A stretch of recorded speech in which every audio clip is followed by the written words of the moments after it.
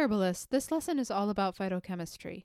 And this isn't the easiest topic to teach or learn, but it's a topic that I have taught many times. I'm developing a bit of a project specifically, in making this topic engaging, interesting, memorable. So hopefully at each point of this, I can capture your attention and make this perhaps a little bit more memorable and perhaps hopefully a little bit more cohesive than, other maybe spotty introductions you've had just hearing terms in your herbal courses or books or through looking at research articles. So the kind of origin to my diving into and teaching this topic was really wanting to kind of help herbalists step up their game, but also me wanting to, have that understanding at a meaningful level, not even necessarily super detailed, but have an understanding at a meaningful level. I remember a lot of terms were used, even in my introduction to herbal medicine, and there was a bit of a context of, they were explained, but there was also a bit of a context of kind of understanding the theme or the meaning of some of those terms. And I was a brand new herbal medicine learner. So I did pick up on those context clues and I did keep developing that knowledge. And it's something that I continue to, kind of note and develop to this day. So we're going to walk through maybe primarily maybe 4, but also totally around 8 or, let's say around perhaps 8 categories that we'll touch on overall. And I think those are going to more or less, without being 100% exhaustive, encapsulate most of the kind of medicinal constituents of plants. Now, there are still going to be some, super advanced outliers, and look forward to, some more lessons as well as a bigger project that I'm developing. But this should get you in one sitting up, hopefully an encapsulation of many of the phytochemistry groups and of the sort of general terms for phytochemical groups that you hear. So the first one, I like to put the kind of most exciting and memorable one first, and that is alkaloids. I characterize these as the heroic, the mischievous in kind, the sort of thrills and chills of botanical medicine constituents. And these also have a pretty definite phytochemistry definition, or organic chemistry definition. So most alkaloids have a heterocyclic ring. What does that mean? It means that there is there's a ring structure, and in place of at least one, what would typically be a carbon in that ring, you have another sort of atom. And with alkaloids, it's nitrogen. Okay, so a nitrogen-containing ring is another sort of brief definition for alkaloids. Now, if you have had biochemistry or biology and you know about the amino acids, then you might be thinking of some other constituents that are very ubiquitous to life that have many of them nitrogen in a ring. So if something is an amino acid, you are very clever to make this connection. But if it occurs, kind of ubiquitous and endogenously in like a human or animal body, it's not called an alkaloid. It's really just these constituents that would be more unusual for us to, perhaps encounter, and that would be called alkaloids. And almost all of them are made by plants, or we could extend that to fungi, algae, things of that nature. But not very many are made by animal bodies. And when they are, it's a real specific kind of defense mechanism that other animals will receive some sensation or paralyzation from, some real definite actions. Okay? So what else? So we have We have a few outliers in the alkaloids to that, like things that maybe don't have a ring. But keep in mind when you're manipulating sort of organic molecule structure around, sometimes there are variations that may be open instead of a ring, but it could have, in another formation been in a ring structure. That's a little bit nitty gritty. So that's for the organic chemistry types and not necessarily for everyone. And the other thing to mention, just right off the bat, that I usually put later, but I think has significance, is that there are also neurotransmitters that have nitrogen in a ring. Okay? So a little foreshadowing there for you. So among alkaloids, there are many subgroups. Yes, we'll mention some of them. Some sources say there are 12, but this is really all a matter of how much you break down the groups. Like some might come up with hundreds or thousands of categories of them if you're naming them according to what plant they are named for, or if you're getting into the real details. Okay, so that's our brief on alkaloids, and for this is just the intro to the definition of some of the terms. We're going to come back and flesh out most of these further. Alkaloids, very much so. So then we have polyphenols, and my little phrase is all in all, it's all phenol. So polyphenols are also often, structures of many rings. If we're talking about phenol, that's definition according to phenol, that is a 6-membered ring with an OH or hydroxy group.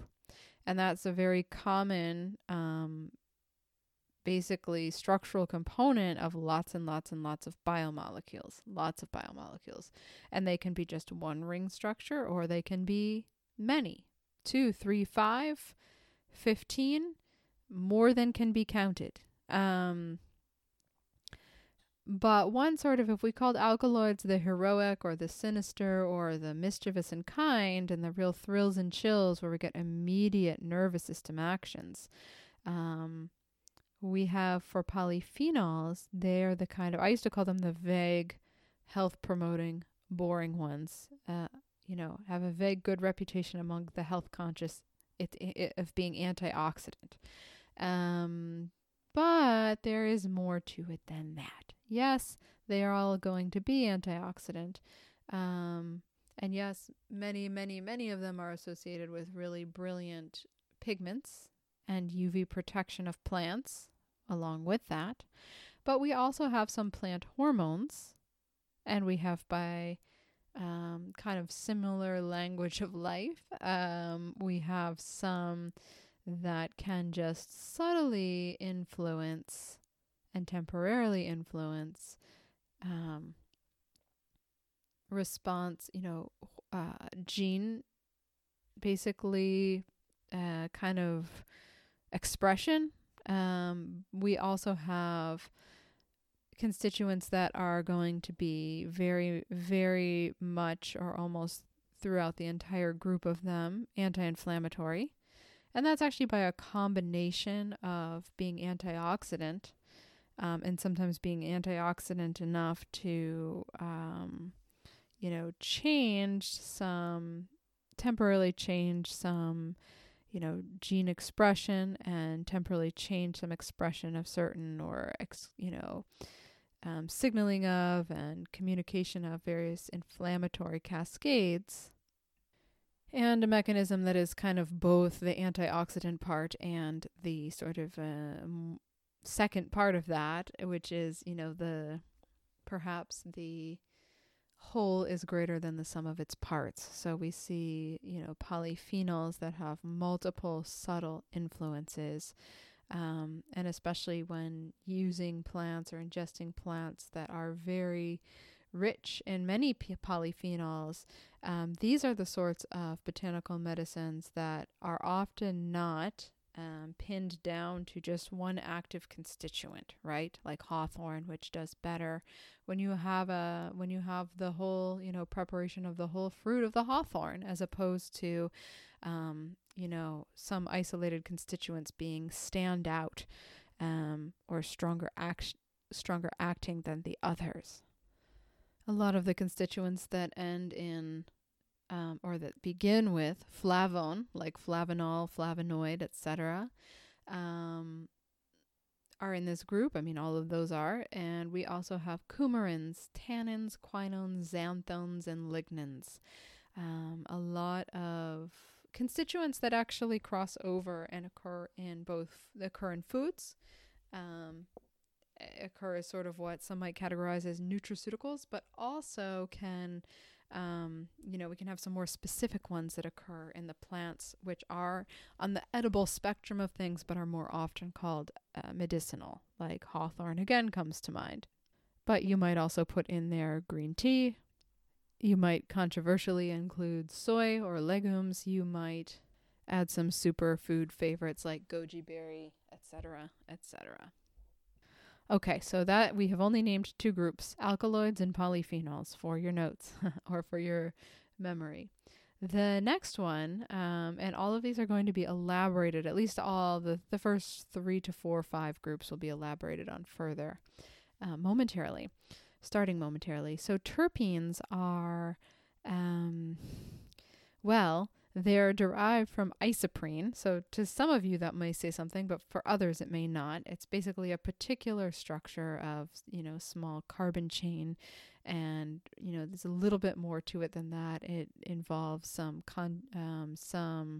particular arrangements of electron sharing and some saturation. So you see some sort of, when it's visualized, some alternating double bonds, although again, that's kind of just how it's visualized.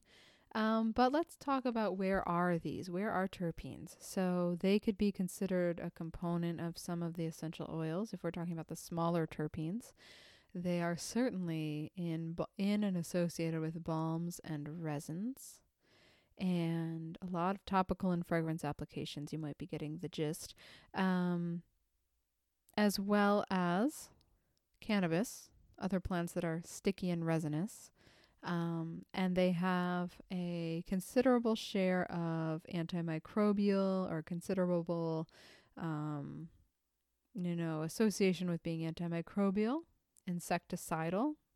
These aren't coincidences. The plants are, benefiting from having or making these protective compounds. I like to say protective instead of defensive. We don't need to always be on the defensive, right? And anti-cancer natural products. And some of these are, a little bit venturing into the range, those that are sort of insecticidal and protective, a little bit in the range that they a little bit mess with or manipulate sort of normal physiology or responses. I always say, if alkaloids are super profound, super immediately acting often nervous system acting constituents, a few terpenes or some of the terpenes can do that too, although they generally do it on a shorter lasting term. And most often, if we were going to sort of diagram out poisons among alkaloids and terpenes, the terpenes generally kind of on the, not many reaching into the as psychoactive, or not many reaching into the as dangerous or as super long lasting side, I could say, as a few of the, sort of more of the alkaloids have the potential for. Although there are a couple exceptions, some terpenes that are very psychoactive, but, perhaps either safer than kind of analogous alkaloids, or a little bit shorter, or definitely shorter lived than some kind of analogous sort of psychoactive alkaloid plants. But we also see with terpenes, there's really kind of a range, right? So we see anything from just slight mood lifting, or temporary sort of anti-inflammatory effects, or temporary effects on sort of our perception of temperature, even when used topically or when inhaled. But we also see, if we graduate up to size, and if we were to include triterpenes and steroidal saponins, or steroidal triterpenes, triterpenoid saponins. These are all kind of terms to express or describe, just, variations of a very similar type of plant constituent, then you're getting into some, one group of plants that can have some hormonal effects as well. You're going to find adaptogens, a lot of adaptogens in the steroidal saponin or triterpene, another hint that we're still in the terpenes, saponin or triterpenoid group. And you're also going to find some, kind of so-called sexual tonics, endocrine tonics, reproductive hormone tonics, etc. Although, I may have sort of breezed past it, but you're going to also see a different kind of sort of hormonal tonic action among the last group, the polyphenols, if we count like lignans and isoflavonoids. There aren't exact hard rules here. It's, I think, a little bit more useful to kind of learn the how and why of what things are doing than to try to do like a paint by numbers, this for that, or, this term always means that action. Keep your mind relaxed. Remember, there's always more learning, and I like to think of this as just like learning a language. You start out with just some, what you can grasp, and then you layer onto it deeper and broader understanding. And also you get to learn the exceptions, and you get to learn some tricks. And there are very, very many ways of approaching, either, learning a language or learning phytochemistry. Some words in your ear among the terpene groups are monoterpenes, sesquiterpenes, triterpenes. There actually is a, nomenclature for the size of the, group of terpenes up to an extent. And then lactones could be categorized in this group, iridoids, balsams, and resins. Balsams and resins are kind of actually more like mixtures of different types of constituents, but often very rich in terpenes. So I'm placing those sort of vocab words for you here, and you probably already kind of intuitively, or being a plant person, know what a balsam and a resin is. So attach those terms with terpene-rich plants. We have carbohydrates, and I always say it's much more interesting if we say complex polysaccharides or gums, mucilages, glycoproteins, glycosides.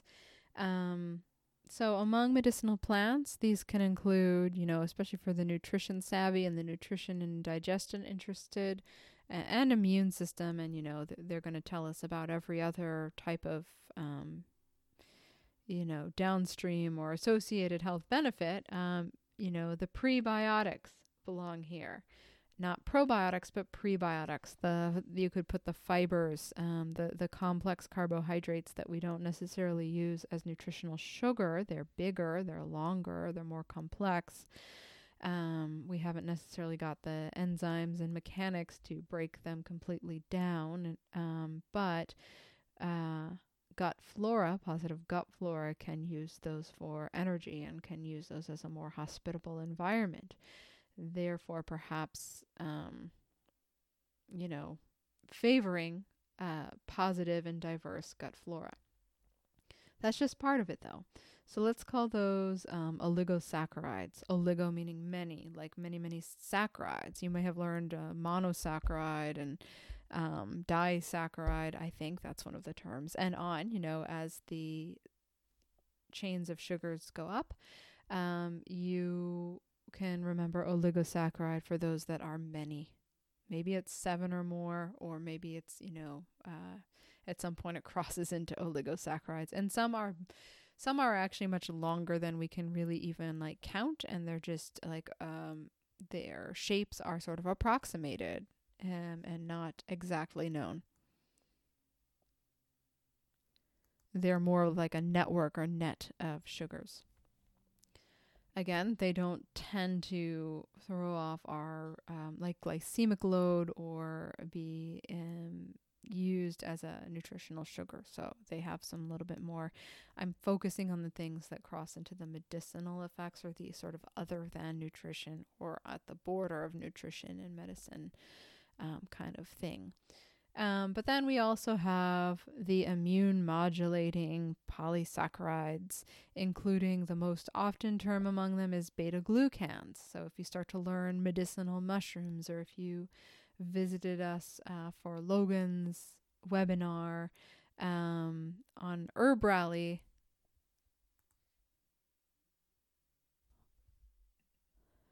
or many other versions of medicinal plant, medicinal mushroom learning, then you may have heard of beta glucans. If you haven't, that's okay. We're going to talk about it. But they're immune modulating, and they're often in mushrooms and also fibrous parts of some medicinal plants, though fewer plants perhaps than medicinal mushrooms.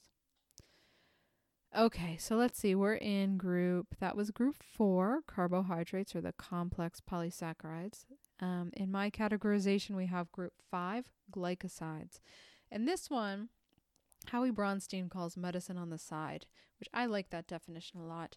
Glycosides are characterized by being kind of an active medicinal constituent attached to a sugar. And so that other active medicinal constituent can be really a wide range of things, as well as a wide range of actions. But the commonality is being attached to a sugar. So it kind of comes into the body, you might even say like sort of disguised, or like I'm with this sugar, no big deal. And also it's kind of inert while it's attached to that sugar. Now our body easily knows what to do with sugar, but and don't fret, this is just sort of one little sugar molecule per, active constituent. So you're you're getting this in your diet anyways. It's just not even a whisper of sugar. But the glycosides, each of them are separate, are metabolized or cleaved apart in a particular part of our physiology. And so that's where they're going to be active either at that body part or the next line in kind of a digestion and assimilation. Okay. So that sugar component or the glycoside characteristic affects its activity where it's active. And these can be cardiac glycosides, which are real thrills and chills and extreme, or they can be more subtle glycosides as well. We have salicin in willow bark and poplar and meadowsweet, also glycoside. Okay, so you have 5, and those are the ones that I'll mostly focus on as we get into the deeper info or the examples. But the 6th group I have for you is lipids. It kind of completes the set in a way if we're kind of drawing some analogous connections to nutrition. So I'm not going to count all the sort of caloric lipids in this, but just some special ones, which, yes, are caloric, but also have some sort of special abilities. So we could consider some fatty acids and lipids containing glycerol, such as triglycerides. Of course, yes, the building block of cell membranes is fuel, but we have some interesting outliers with medicinal value apart from this. Waxes are one, especially if you're into the topical and skincare stuff. There are also some antifungal and poisonous lipids. I'm not going to get into those so much, but we have, omega-3s from algae sources. Might count that. We have gamma-linoleic acid and evening primrose seed, and a few other kind of interesting omega-6s, omega-9s, omega-3s. And just note, like GLA is not an omega-3. We generally are, pushed to, and it would be correct to say that consuming more omega-3s is anti-inflammatory.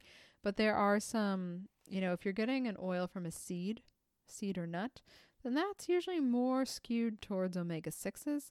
But there are some special ones that have some kind of anti-inflammatory and hormone balancing or hormone, structural component contribution sort of special value. And, oils in borage seed and evening primrose oil are among those.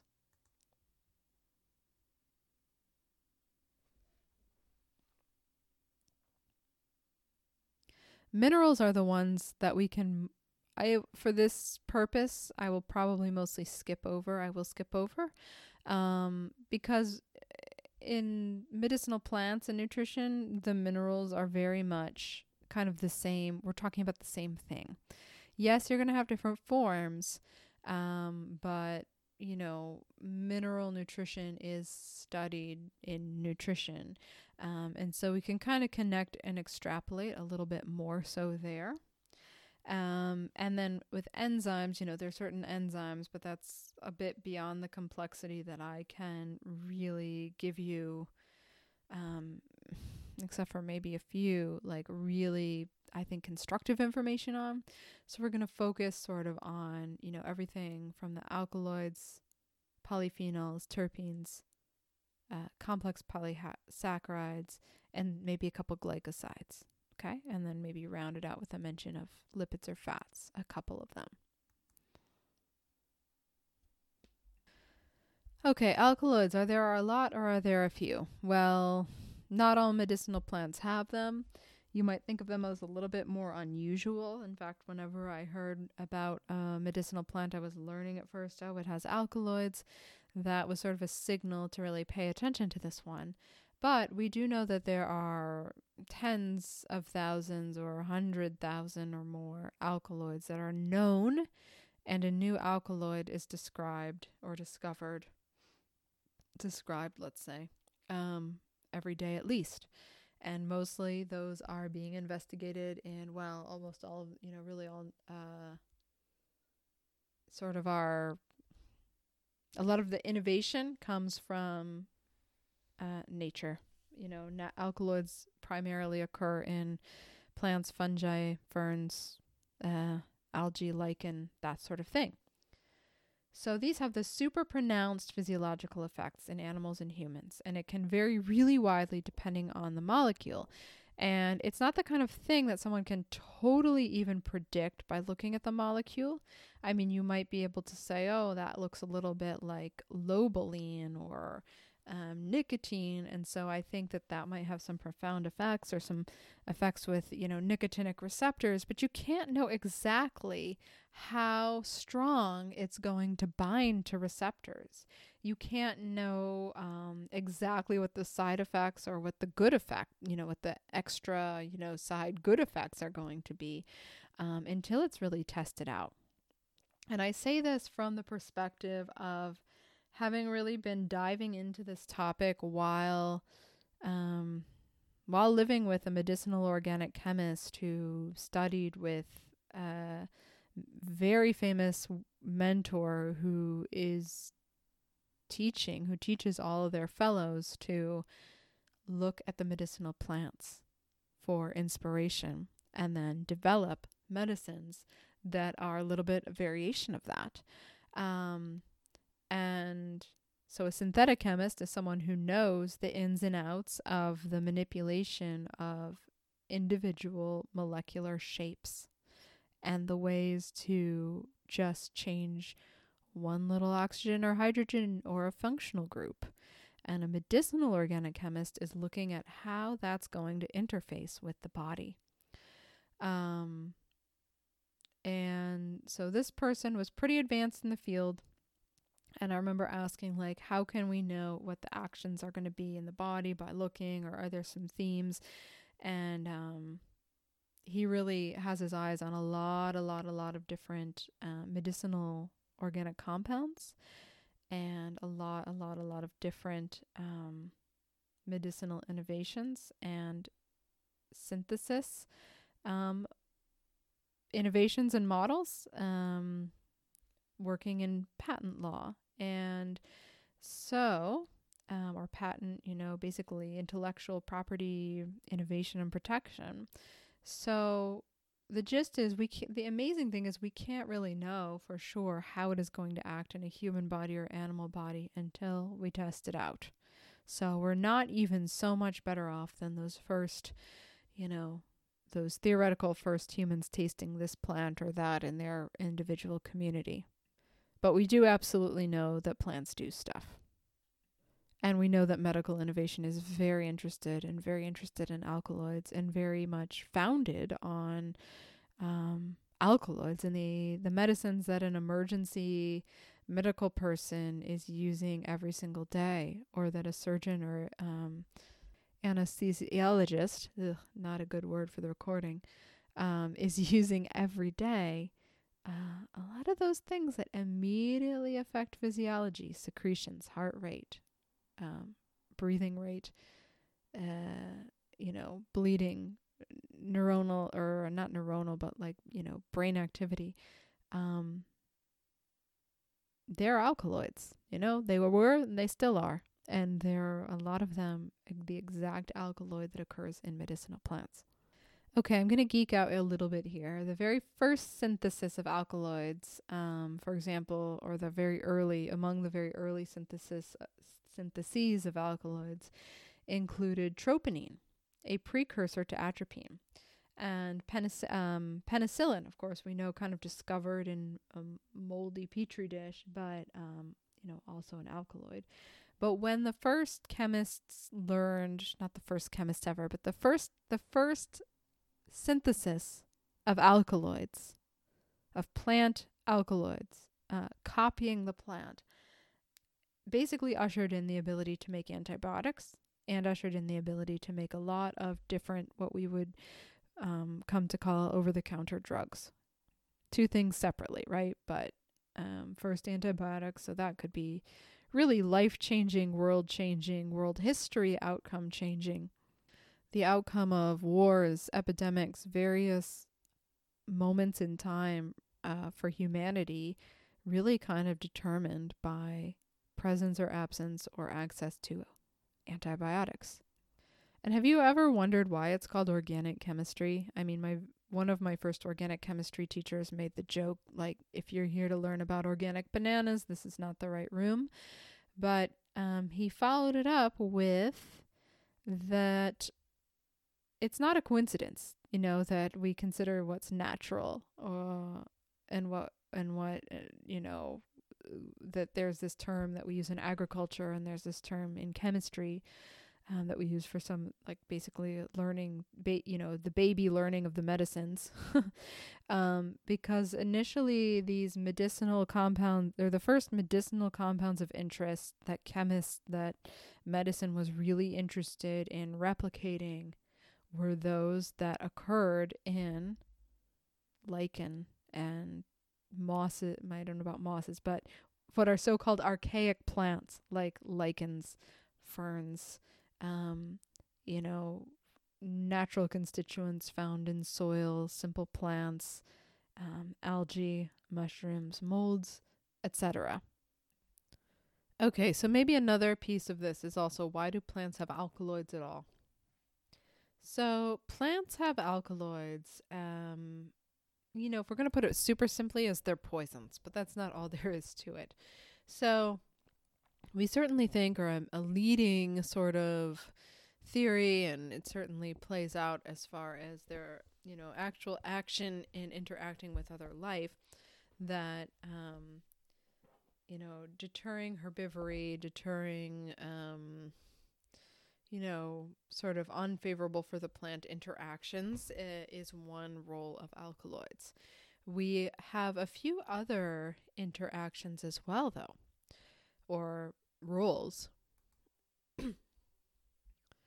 So one role in theory is actually an innovative nitrogen storage, they're similar in structure to amino acids. It's something that the plant isn't going to use metabolically. So perhaps, when nitrogen is available from the soil, the plant, made certain, or was, advantaged by making certain constituents that would sort of lock up nitrogen in a form that wasn't going to really be going to be immediately used. So that's one. And we see, again, the similar structure to amino acids. I mentioned the defensive mechanism against herbivory or grazing, or insects eating it. Another is another theory for why plants have alkaloids is perhaps that these are end products of detoxifying elements in the plant's environment.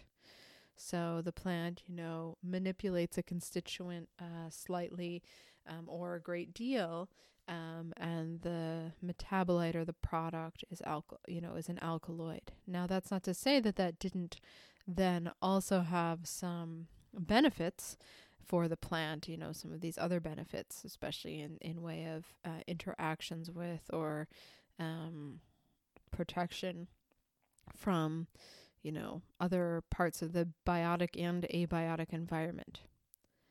And we have another theory 4, which is that this is a regulatory growth factor. Sort of like a hormone, and plants do have hormones.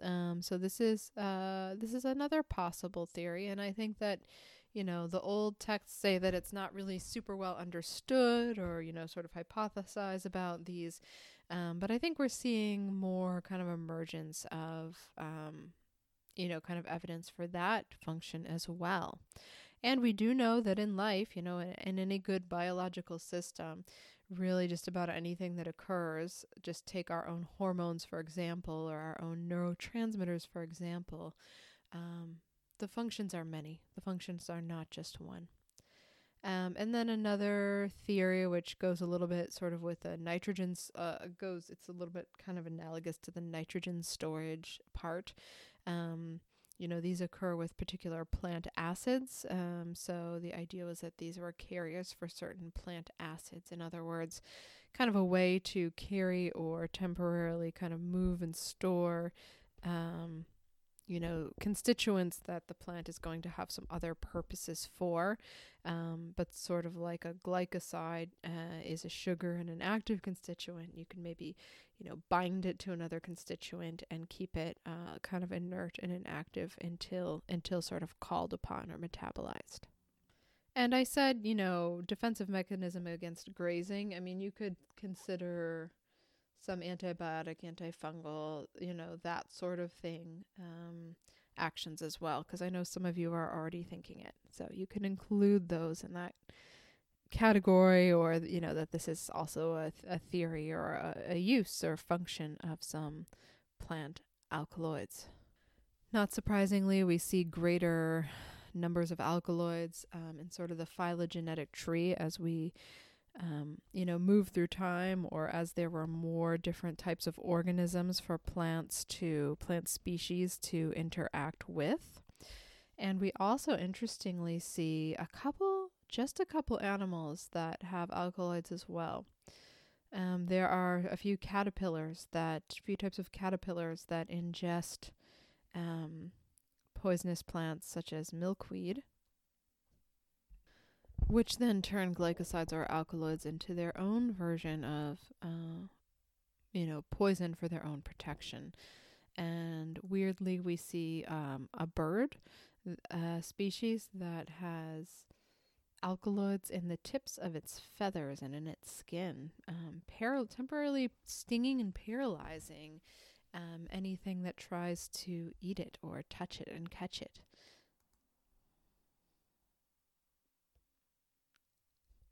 Some poisonous frogs and also fire ants also use alkaloids for their sting or their venom. And then we see alkaloids in bacteria and fungi. So now we're getting into kind of the medicinal plants range, sort of. We have psilocybin, the entheogen constituent of ergot.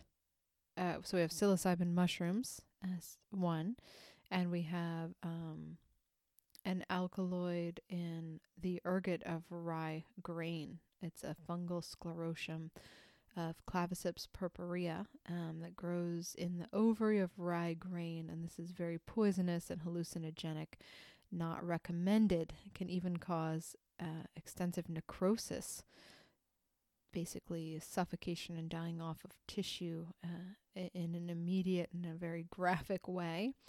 That has occurred after accidental poisoning, because it has immediate effects on vasculature. And therapeutically, in very controlled doses, it is still used as an oxytocic and to prevent postpartum hemorrhage. and has therapeutic prescription, very controlled use in treatment of migraine.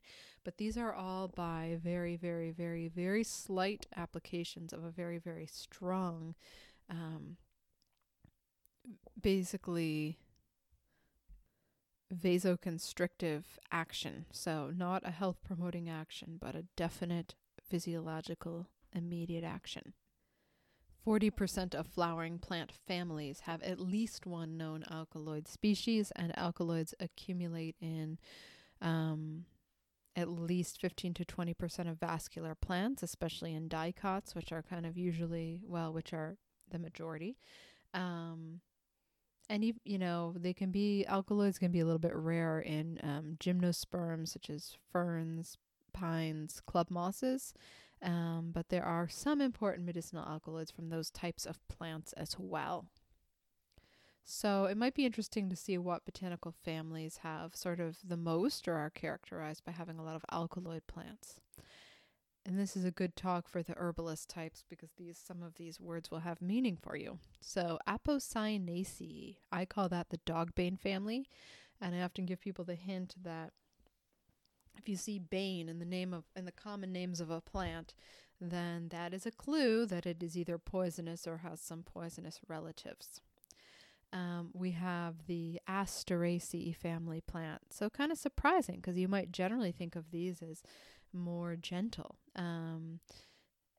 Maybe with the exception of, we know like arnica wouldn't be used would hardly be used or not be used internally, but the Asteraceae family has many alkaloid members, and that might be partially by having many, many different species members, many species, right? The Berberidaceae family. So this is a lot of the berberine plants are there. So we have things like, Oregon grapefruit, I believe, would be in this family, and barberry, but many others as well.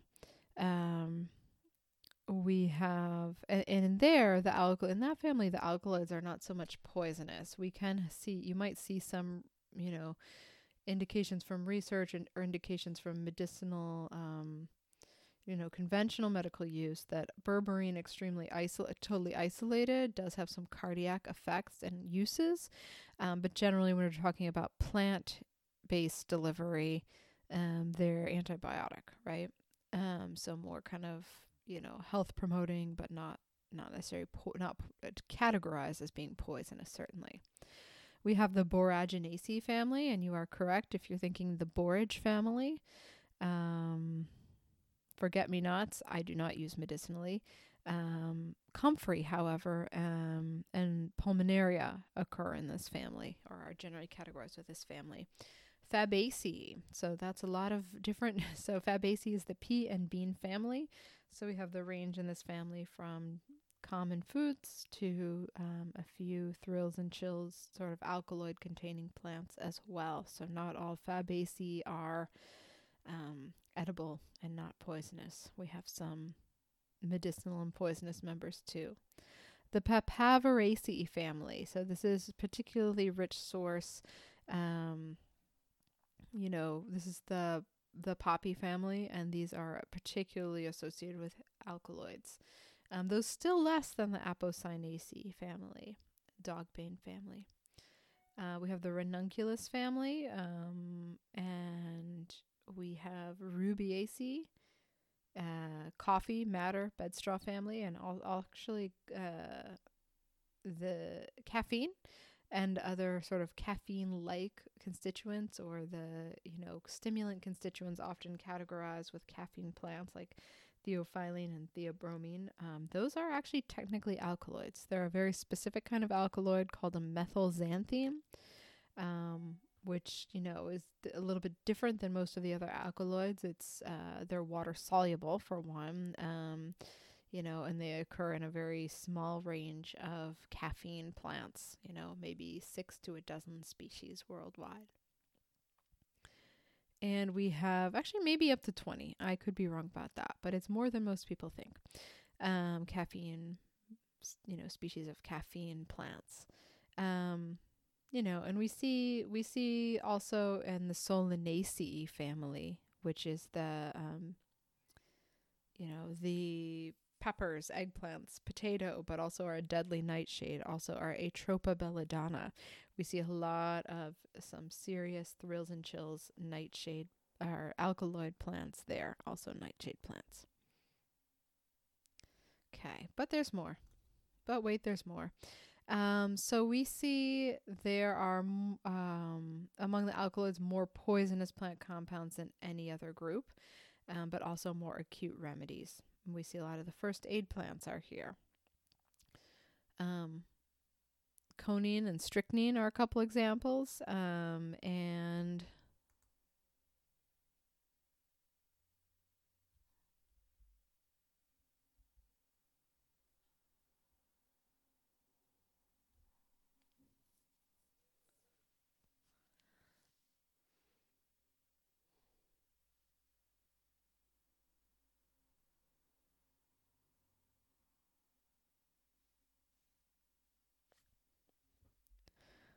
lobeline and atropine would also be examples. So what's really so special about alkaloids? I like to think of this particular nitrogen position as being a sort of, biologically somewhat scarce type of molecule. And also nitrogen, we know, really only comes into the atmosphere or the biosphere as lightning. And then, other than that, it is recycled by plants, by nitrogen fixing plants, which is a process where N2 in the atmosphere is converted to NH3. N2 is going to be relatively inert or not active with most other life, and or not in a good way. And so we need to, or useful way. And so we need nitrogen fixing plants to do that sort of conversion. And also we see this sort of connection with amino acids and neurotransmitters. And so something that I learned very early on in biochemistry is, on the first day, is that, there's this sort of trick question after you're supposed to do your first set of your reading. And it was, is a good biomolecule or an ideal biomolecule going to be reactive or not, more reactive or not less reactive? And the question was really in the middle or both, because you don't want something that's completely inert. You need it to talk to and communicate with and interact with and do reactions with other biomolecules. But you also don't need something that is so reactive that it is detrimental to other life, or, too bossy, or creating these really reactive cascades. So you want it to be able to kind of come into the body and be able to, speak a common language and exert certain effects in a kind of a specialized way. And alkaloids certainly do that. So I think by being kind of like our amino acids and some of our amino acids and some of our neurotransmitters that are then formed from those few amino acids with this nitrogen in a ring structure, but being not exactly that same molecule, you have something that the body can speak to or hear from. But because the body isn't seeing it every day, or may just see it like a few times in life or rarely, you have something that is going to make the body sit up and pay attention, as well as something that is going to be able to do some binding, perhaps with some similar sites to what some of the neurotransmitters bind. And so I think that's what makes alkaloids so special. Among the kind of household or herbal household name alkaloids, we have morphine, quinine, lobeline from lobelia, caffeine, nicotine, and atropine, just a few. But if you were to look into just lists of alkaloids, and let's say you're even in a pretty completely conventional source, you're going to see you could see tens of different alkaloids listed that are used in conventional medicine, where most of them are actually the exact same constituent as occurs in a plant, or a fungi. So I think that's pretty remarkable. I will get into some additional, plants with alkaloids. But what about alkaloids is most important to know? Don't worry, we spend the most time on alkaloids purposely and then kind of go faster through the rest. or briefer. So, physical properties of alkaloids. Most of them are going to be more soluble in alcohol, but not very soluble in water. There are some notable exceptions. The caffeine plants, as well, are the caffeine, the methylxanthines, the constituents associated with the caffeine plants, theophylline, theobromine, caffeine. Also, ephedrine as a methylxanthine. And you're also going to see berberine as being soluble in water as well, in addition to being soluble in alcohol. So we covered solubility a little bit. How about activities? We're going to see a lot of potential analgesia for some alkaloids. Now, not all alkaloids are going to have all of these actions, but here are a few terms in your ear to associate with some alkaloids. Cardiac stimulation, or sometimes sedation. Respiratory stimulation or relaxation. Vasoconstriction. Muscle relaxation. Including, vascular muscles as well. So vasoconstriction or vasorelaxation. Toxicity. Alkaloids can be anti-neoplastic, which is a specific type of anti-cancer action. And we have many others we could include, but that's to give you an idea of the gist or the sort of magnitude of immediate actions. Oftentimes we think that these, or we know that these, are having effects on neuroreceptors. And it's not exactly that they're like, it's not necessarily that they are the neurotransmitter, right? But they can have interactions with neurotransmitters. Sometimes that occupies a site so that it exerts a similar effect to that neurotransmitter, or it might amplify or reduce the effect of that neurotransmitter. It might allow that neurotransmitter to be active at that site longer. There are various, specific mechanisms, but we see a lot of the actions of alkaloids revolve around neuroreceptors, though that's not exclusive. So sometimes they're called cholinergic or adrenergic or opiate or serotonergic. Okay, so a couple terms to know. And not all serotonergics are going to be equal in magnitude or effects, or even in what specific serotonin receptors they are binding. And keep that in your mind for all those other categories too. We have lots of different opioid receptors and types of cannabinoid receptors. And so when you see that something is interacting with cannabinoid receptors, or it's an opioid, receptor, action is sort of part of its mechanism of action, that doesn't necessarily equate to the plants most known for interactions with those receptors. So the magnitude may be very, very different, and the effects may be very, very different. We see inhibition and activation of various enzymes that can be associated with signal transduction as well. But again, lots of poisonous plants, lots of immediately active medications, acute remedies, first aid plants, drug plants, psychoactive plants, and nervine plants among the alkaloids. Cocoa has many: caffeine, bromine, theophylline. I know I've repeated it a few times. Lobelia inflata, which is a plant that is a medium to more advanced use herb, has at least 14 alkaloids. One of them is named lobeline and has a lot of interactions with the nicotinic receptor, which for one is why there's a lot of research interest and some use in smoking or tobacco addiction cessation. And there's also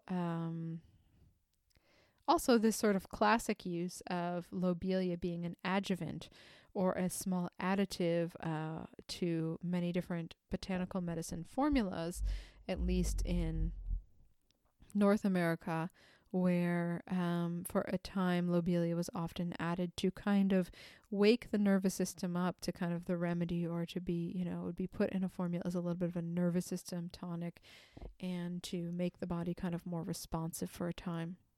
Plants and constituents that work on the nicotinic receptor often have this somewhat medicinal feeling or desired effect of it first being stimulant and then sedative. So keep that in mind with lobelia and with some alkaloids. We have Passiflora incarnata, which is passion flower, and it has many alkaloids, but three that were known early on or named early on were harmaline, harman, and harmine. I call these the harmine singers, but they were used, they were attempted as an early attempt at a Parkinson's medication. Not really totally effective, but the sort of direction for that was both their nervous system effects and their antispasmodic effects. That was the rationale there. And these alkaloids are still known in medicine and have really long history of use to present in the, form of different tonics and extracts, simple extracts of passion flower. We have golden seal, which I've mentioned a few times, but has the alkaloids berberine and hydrastine, which happen to be really quite antibiotic. And we have the Madagascar periwinkle, which is kind of the mama of the alkaloid plants, at least if you're coming from conventional drug innovation or conventional medicine, because it has, I think, over 100 different alkaloids that are known, and many of them applied in conventional cancer care, commonly to present and going many decades back, and have some other applications in addition to cancer care. Madagascar periwinkle is not the sort of plant or alkaloids that sort of play nice. I would consider this a poisonous plant that one is only going to use if they have learned some very, very, very specific preparations of it. And that's not generally something that is even circulated among Western herbalism. You would have to be really, learning from a true traditional user who has had the preparation techniques passed down many generations. Mostly, I'd say, worldwide, the biggest use of Madagascar periwinkle is in, conventional drug use. Although I have learned that there are some, African uses and some other traditional uses for Madagascar periwinkle, but these are really, like I said, specific preparation, not necessarily kind of general health promoting tonics. So I still stand with you would have to really have specifically learned that. Okay, so a few others, maybe in the range that we do use in Western herbalism. So you might not be using the opiate poppy, but you might use California poppy, Eschscholzia, and a lot of the action of California poppy is based on alkaloids, although they are not habit-forming or opiate alkaloids. We have Withania somnifera, one of the actual adaptogens. I say actual because not all adaptogens are going to have alkaloids, but this one does have some tropane-type alkaloids. And, we do think of Withania somnifera as being one of the slightly more kind of neurologic of the neuroendocrine support plants. And we do know that Withania doesn't, necessarily agree with every person. And it's a little bit on the sleepier side of things as well. So while yes, I believe it's an endocrine tonic, it may have a little bit of alkaloid property to thank for that as well. Did you know that arnica has some non-toxic pyrrolizidine alkaloids? So if you've heard of PAs often, if you're leading a plant walk or just talking about a plant, someone will bossily want to tell you, comfrey, for example, has PAs, pyrrolizidine alkaloids. Well, there are also PAs that are non-toxic, and it depends on the saturation, basically, of hydrogens or not about a certain ring in the structure. But basically, there are some non-toxic and some toxic pyrrolizidine alkaloids, and arnica does have pyrrolizidine alkaloids, although they are not of the poisonous type. Now, for other reasons, you wouldn't use arnica generally internally, however. And I mentioned that the Berberidaceae family has a lot of alkaloid, has a good portion of alkaloid-containing plants, but sometimes they aren't necessarily the ones that are, poisonous. So Berberis vulgaris just a common barberry that I have harvested and used for medicine. I've harvested the root and the stems, and both have a very vibrant yellow color and make a very vibrant berberine rich yellow extract.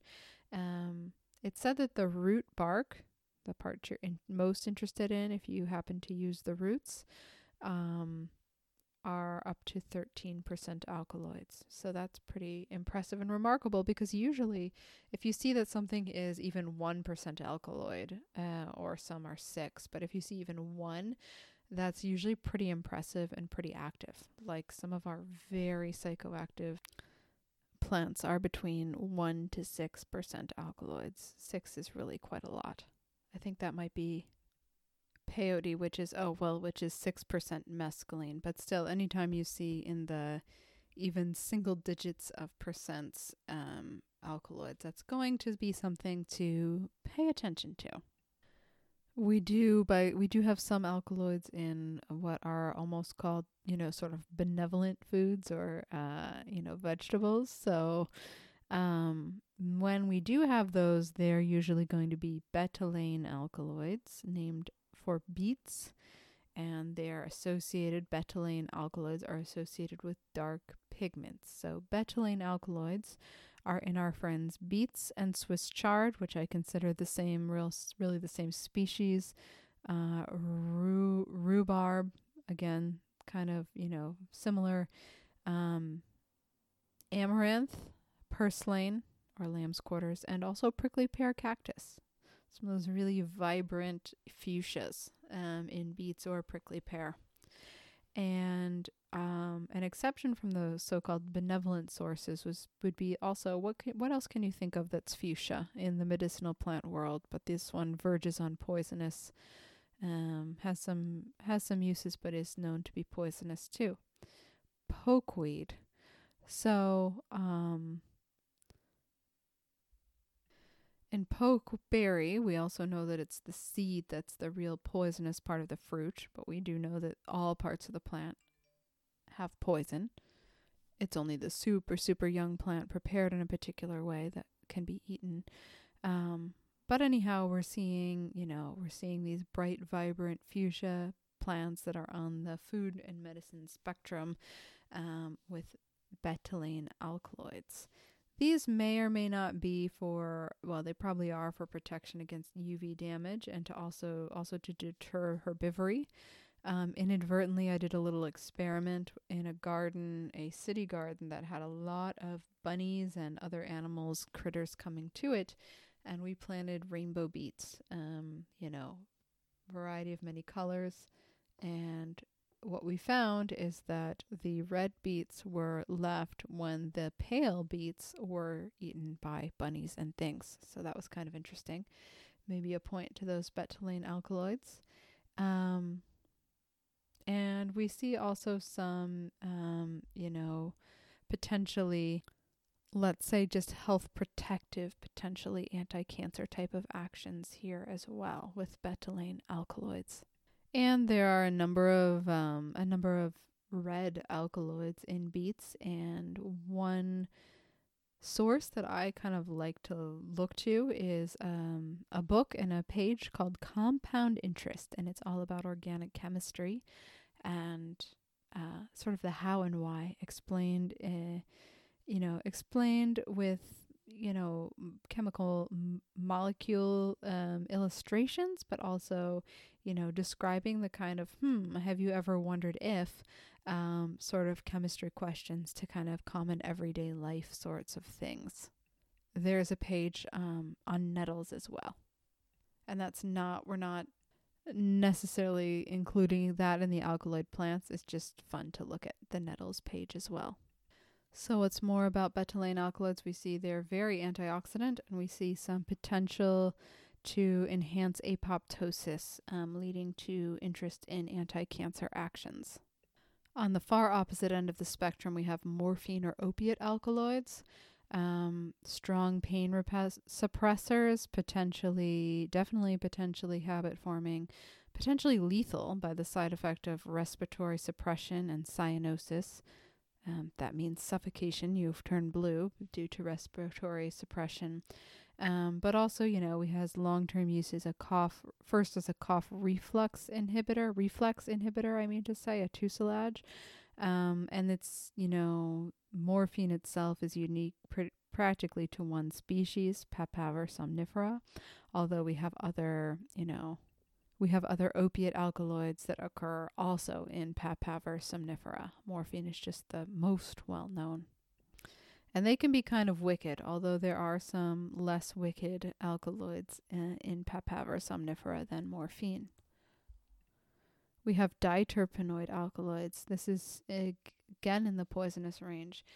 Some of the alkaloids of monkshood, which is deadly, deadly poisonous. It's also called aconite, and I have harvested it. And I have also been in small groups that harvested some under supervision, and some people did not feel very well after just handling the plant, okay? In fact, I didn't either. And belladonna and delphinium are a few other poisonous plants with low-dose medicinal history and some very, very, very, very, very specific, very, very, very low-dose uses to present, as well as some adaptation into conventional medicine with selected constituents and very precise delivery, including atropine from Atropa belladonna, which has been adopted into ophthalmology, not just to test your eyes, but to also test your brain function or nervous system function or pathologies potentially. And it's actually used far more widely than just ophthalmology, but that's how the layperson might know it after an eye exam. As I said, all super poisonous, but the crude drug plus constituents and derivatives have been used in rheumatism and sciatica, among other uses. But this isn't really the place to start for those things, okay? And those generally, also topical use is going to be a much different thing than internal use, but still could cause harm, illness, etc. That is, even topical use could. There's really relation here with the tropane alkaloids. In fact, we get a lot of overlap. And, in what plants have these two types, or even how the two types, even how a specific constituent might be named. So with tropane alkaloids, I think about entheogen plants, including, scopolamine, atropine, and cocaine as the constituents. I think about the plants Datura, belladonna, henbane, European mandrake, and the coca plant, not cocoa, but coca. And these plants, many of them have, or all of them really have plants that have, or compounds that have kind of opposing actions from each other, or the effect can be dose dependent or can change over time. So you can't really categorize the effects so simply. But at least the most typical representatives of this group in medicine and medicinal botany are stimulants, cardiac stimulants, bronchodilators, vasoconstrictors, just for example.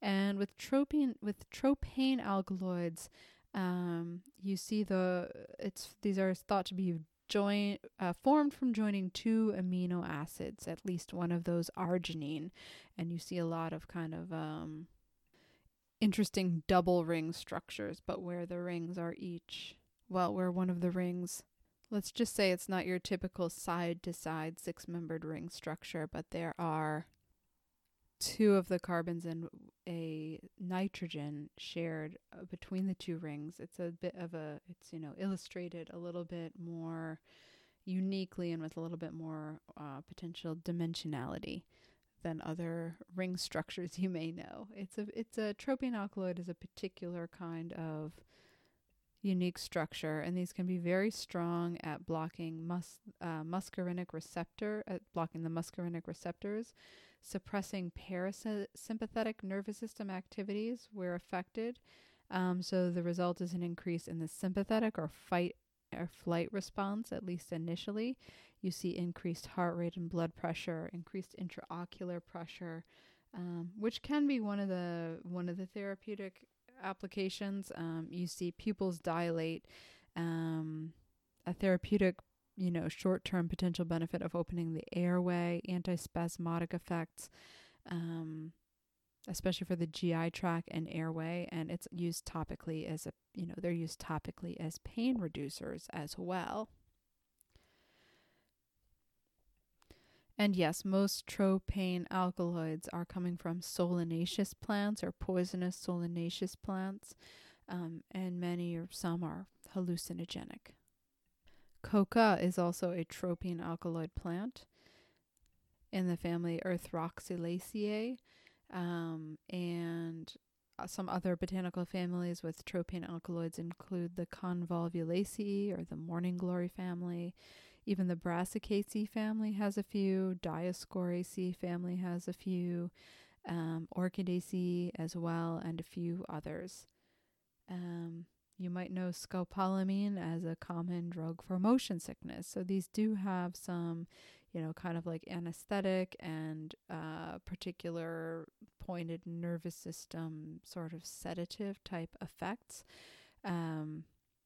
but can be serious poison in plant form or in isolated constituent form. Here's a fun one: imizidol alkaloids. These are really a lot about secretions and have sialagogue effects. So pilocarpine for Jaborandi is one. Interestingly, this is in the Rutaceae family or citrus family, which I think most of us generally associate with foods. But here's one of the thrills and chills kind of medicinal and poisonous plants.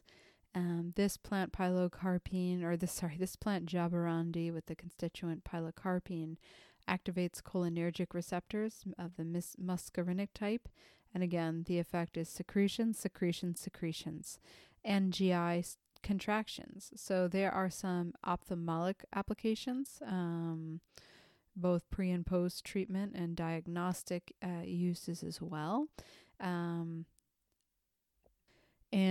conventional uses could include perhaps like after surgery to bring secretions and GI contractions back. And, traditional uses could include bringing back functionality to the GI tract after, a period of hunger or of illness. Indole alkaloids. There are many weird and dramatic psychoactive and poisonous compounds among the, kind of 4 or more subgroups in this class. This is where the ergot alkaloids live. A constituent of Nux vomica or poison nut, and also Rauwolfia or reserpine is there.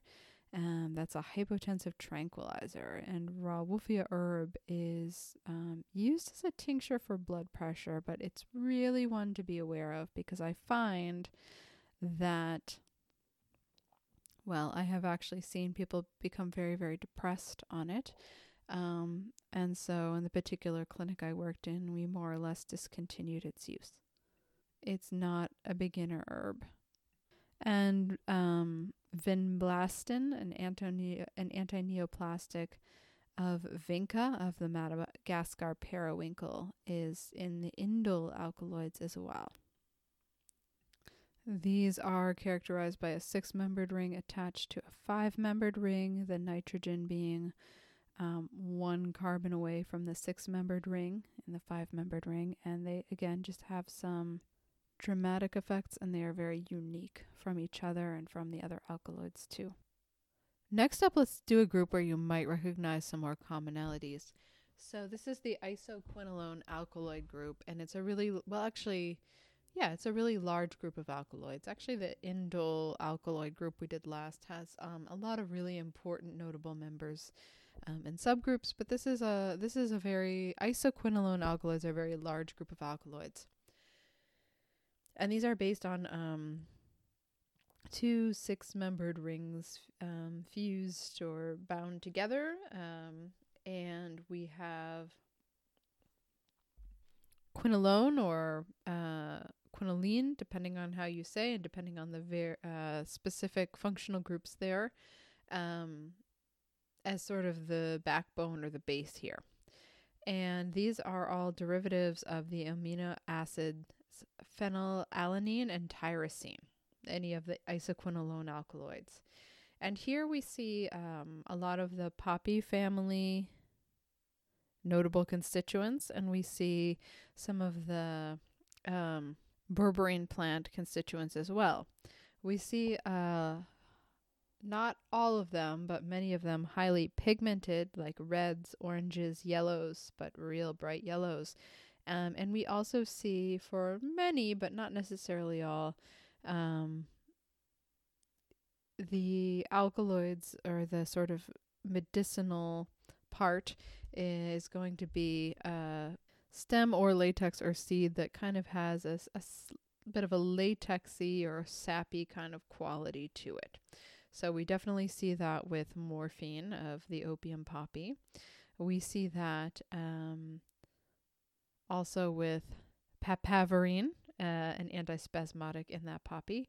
But we can also kind of recognize that quality in sanguinarine, or in bloodroot, and the constituent sanguinarine, which occurs in the, brilliant orange, sort of reddish, blood red orange root or rhizome of bloodroot. And we see that in golden seal and in berberis, and we have hydrastine and berberine, which occur as isoquinoline alkaloids.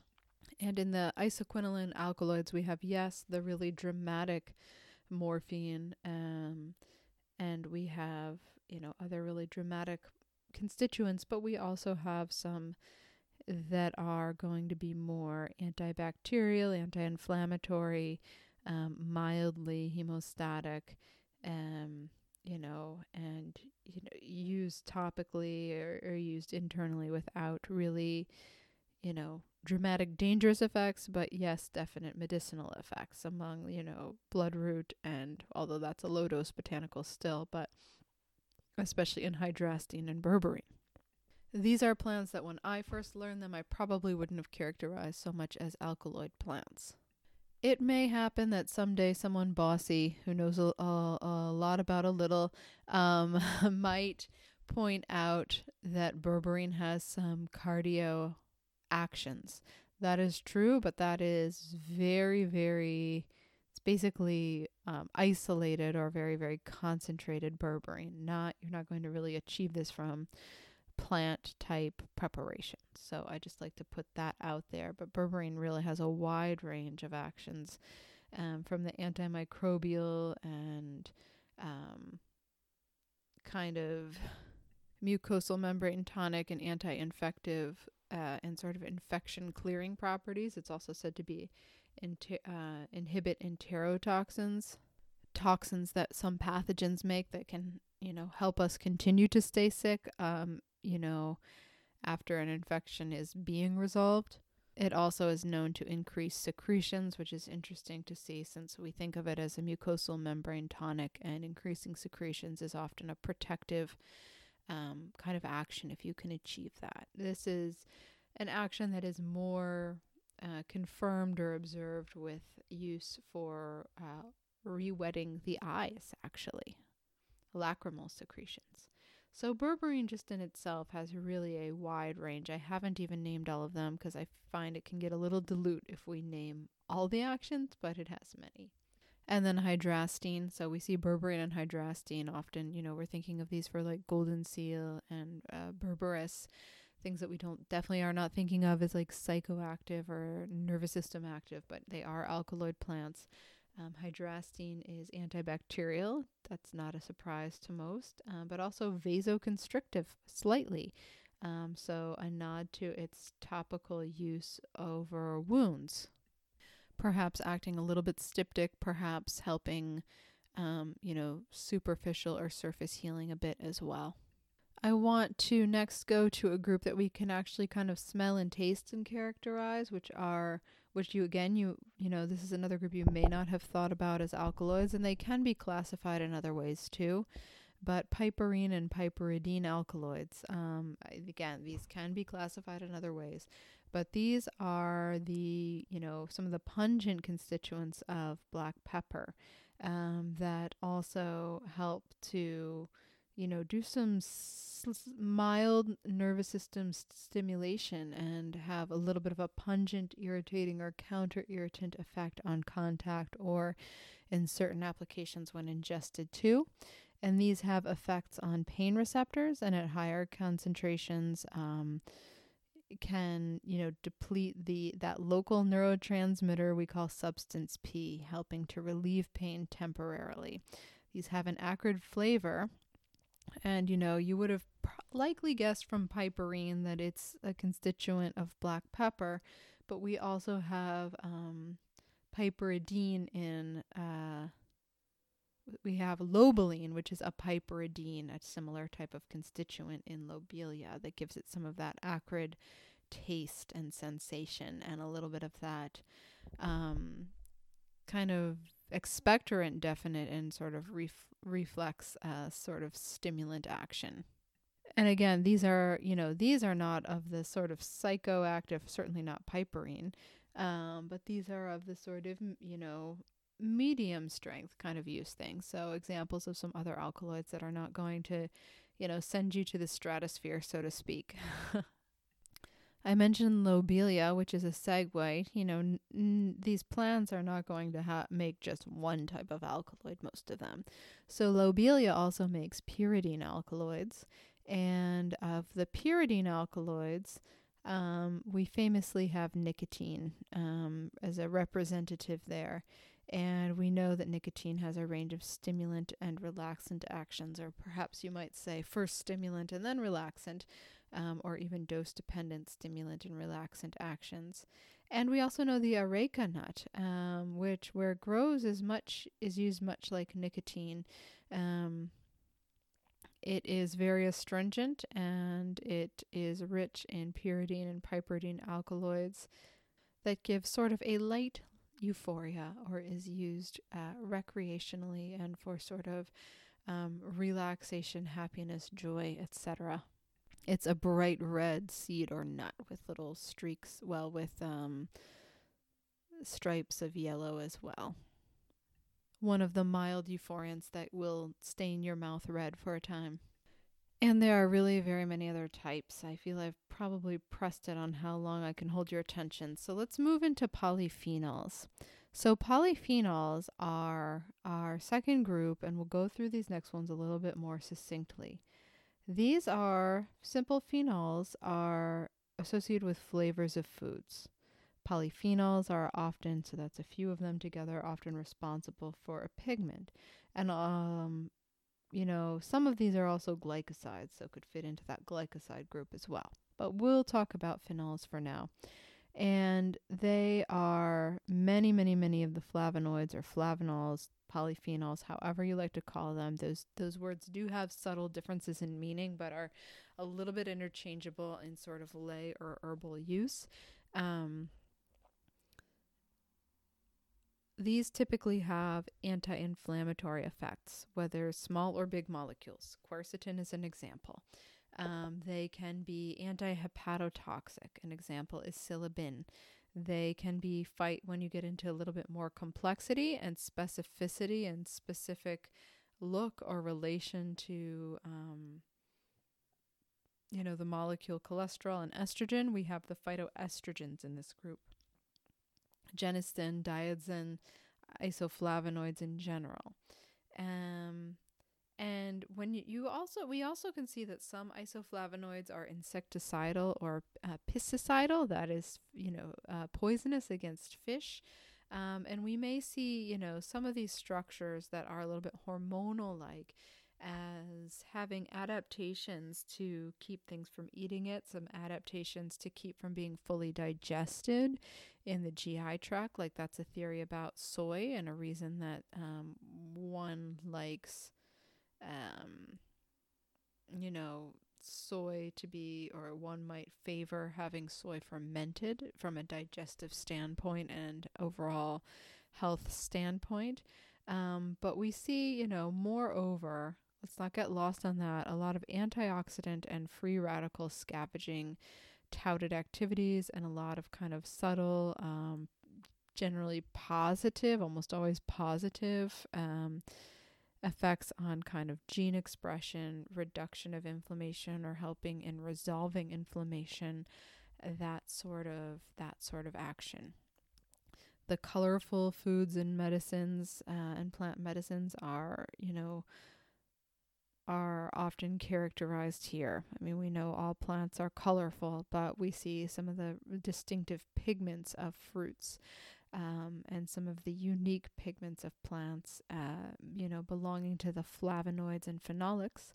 And it's no coincidence because these are, we think, adaptations, or protection against UV damage, and then perhaps with a side note or side benefit of, training animals and other things to either eat or not eat its fruit and seed.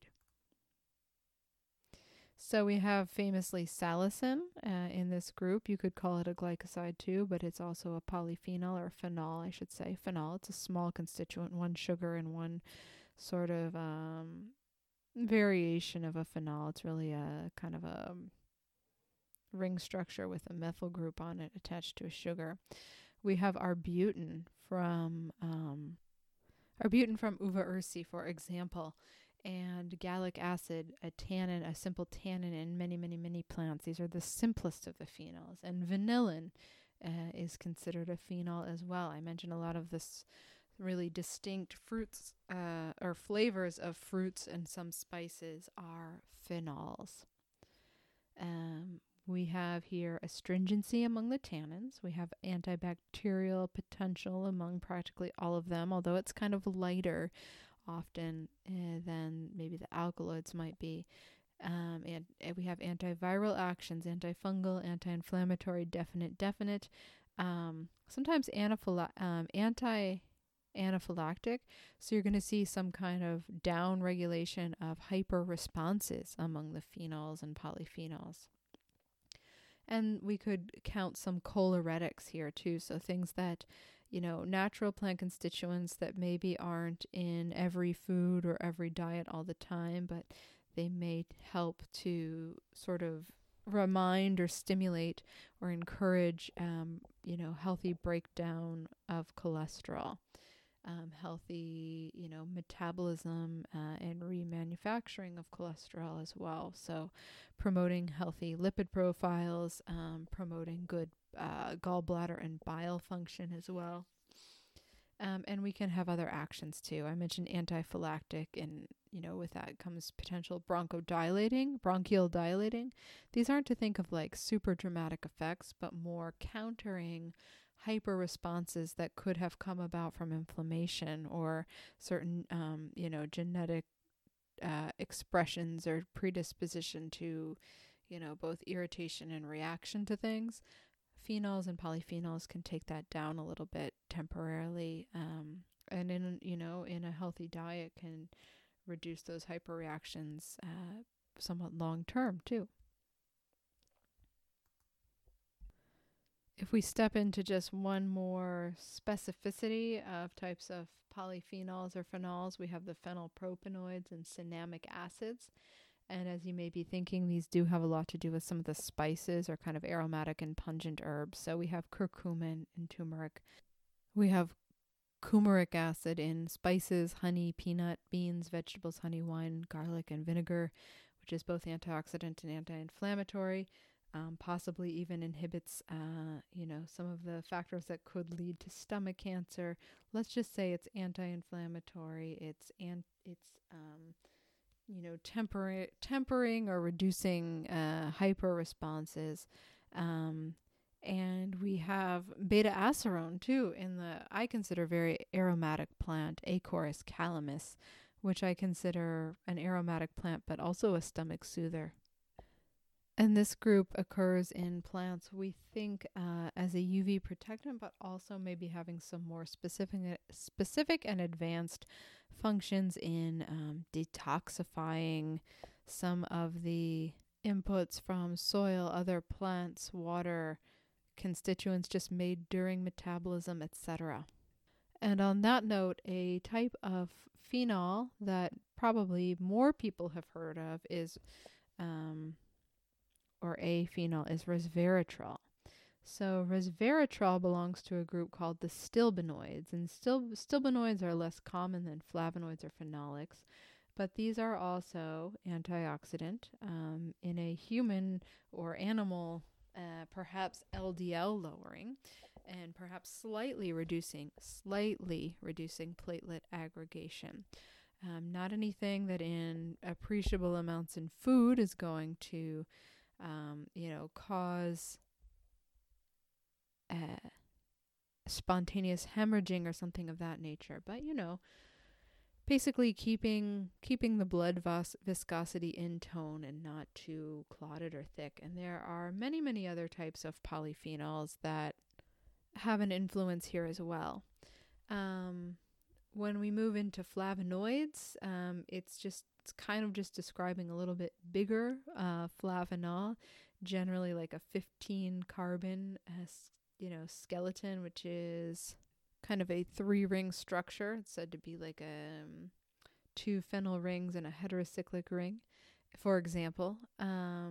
So we have ginketin, a flavonoid of ginkgo. We have many that are associated with antioxidant effects, particularly for the nervous system or cardiovascular system, or that's where they're more researched. We see that a lot of these are water soluble. We see that some are lipophilic. And we see that there are sort of widespread health protective effects. Maybe not so much that they're dramatic medicines, but they're just essential to our own health maintenance. I know I repeat a little, but hopefully that kind of helps you remember and take some of this down if you are. Some actions of flavonoids include antioxidant, anti-inflammatory, anti-hepatotoxic, immune modulating. That's a new one, but new one for this sitting. Hypoglycemic, hypotensive, regulating cardiac function. Some of them are very weakly estrogenic. Weakly, let's say more modulating. And then we can get into some, and cholagogue. And then we can get into some a little bit more medicinal actions like antimicrobial, antispasmodic, and diuretic for some. Examples of that kind of more medicinal, we have some hepatoprotective actions from, we think, flavonoids or polyphenols or lignans in milk thistle. We have some potentially antispasmodic effects from, let's say, raspberry leaf, just to name a couple. And then you see a lot of plants that you might consider like just pretty safe and the medium, medicinal spectrum that are said to be antimicrobial. Or have a slight antimicrobial value, like I might suggest goldenrod in this category. If you're newer to this topic, my homework for you is quercetin. It is a yellow bioflavonoid in almost all plants, or probably all plants, or at least the ones we kind of recognize. Bone set garlic, cayenne, onion peel is where I kind of originally learned about it from, and it's some supplements of quercetin are made from onion peel, cabbage, evening primrose leaf, apple, cranberry, citrus, practically really all fruits, all greens, so it goes on and on. But this is has been promoted as a natural anti-inflammatory that's going to be very safe.